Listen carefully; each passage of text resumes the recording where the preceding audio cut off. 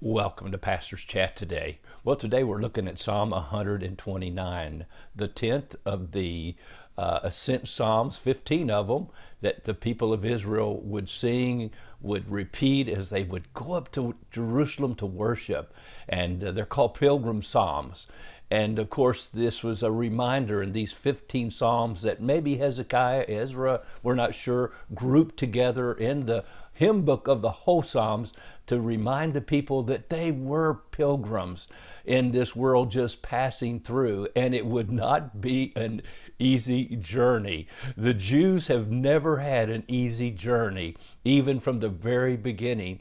Matter of fact, when God gave Abraham the commission to become the first Jew to build a great nation, he said, I'll bless those that bless you, and I'll curse those who curse you. In other words, God knew that the nation of Israel would be a blessing. He said there'd be a blessing to all the nations. Through him, all the nations would be blessed. And of course, God has chosen this people. They're the chosen ones. They're the chosen people that God used to bring us the Word of God, that God used to bring us the Messiah, to bring us salvation. Remember, Jesus even said, salvation is of the Jews. But my friend, I'm telling you, great ministry, great opportunities to make an impact and change the world around us comes with great suffering. And that's what the Jews have gone through. Now, I believe with all my heart, the devil hates the Jews. That's the number one reason for their suffering. He has tried to destroy them because how God has chosen them and knowing what God would do through them somehow. God has even used the Satan. Someone said Satan is God's disobedient servant. And you know, just like the devil hates the nation of Israel, the devil hates the church. He hates believers today that stand for the truth of the gospel of Jesus Christ.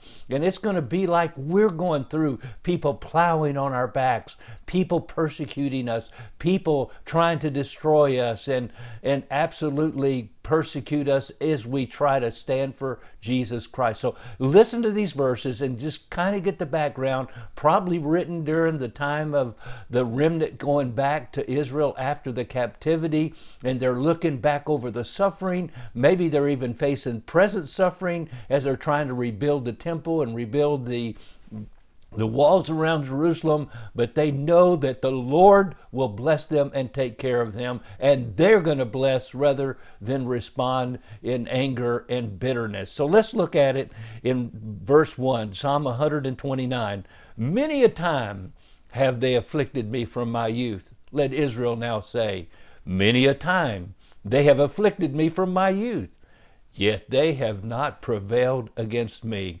The plowers plowed on my back. They made their furrows long. The Lord is righteous. He has cut in pieces the cords of the wicked. Let all those who hate Zion be put to shame and turned back. Let them be as the grass on the housetops which withers before it grows up, with which the reaper does not fill his hand, nor he who binds sheaves his arms. Neither let those who pass by them say, the blessing of the Lord be upon you. But the psalmist says, we bless you in the name of the Lord.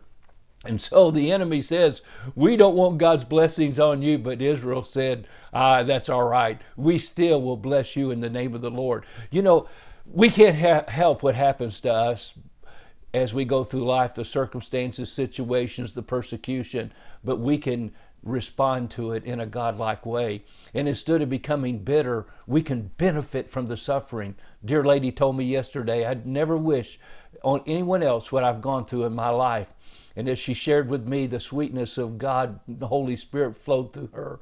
I could tell I got tears in my eyes, but she says, I wouldn't trade it for anything because God has been able to use it in my life for so many reasons, and for one, to be a blessing to others. And my friend, that's how we can respond to the suffering, the persecution that we might face, because we are living and trying our best to live a life godly in Christ Jesus. The Bible says, yea, all that live godly in Christ Jesus will suffer persecution. So don't be shocked, Peter said, when it comes. So let's remember, Jesus had his back plowed upon, and because of his stripes, we today are healed. God bless you, and you have a wonderful, wonderful day.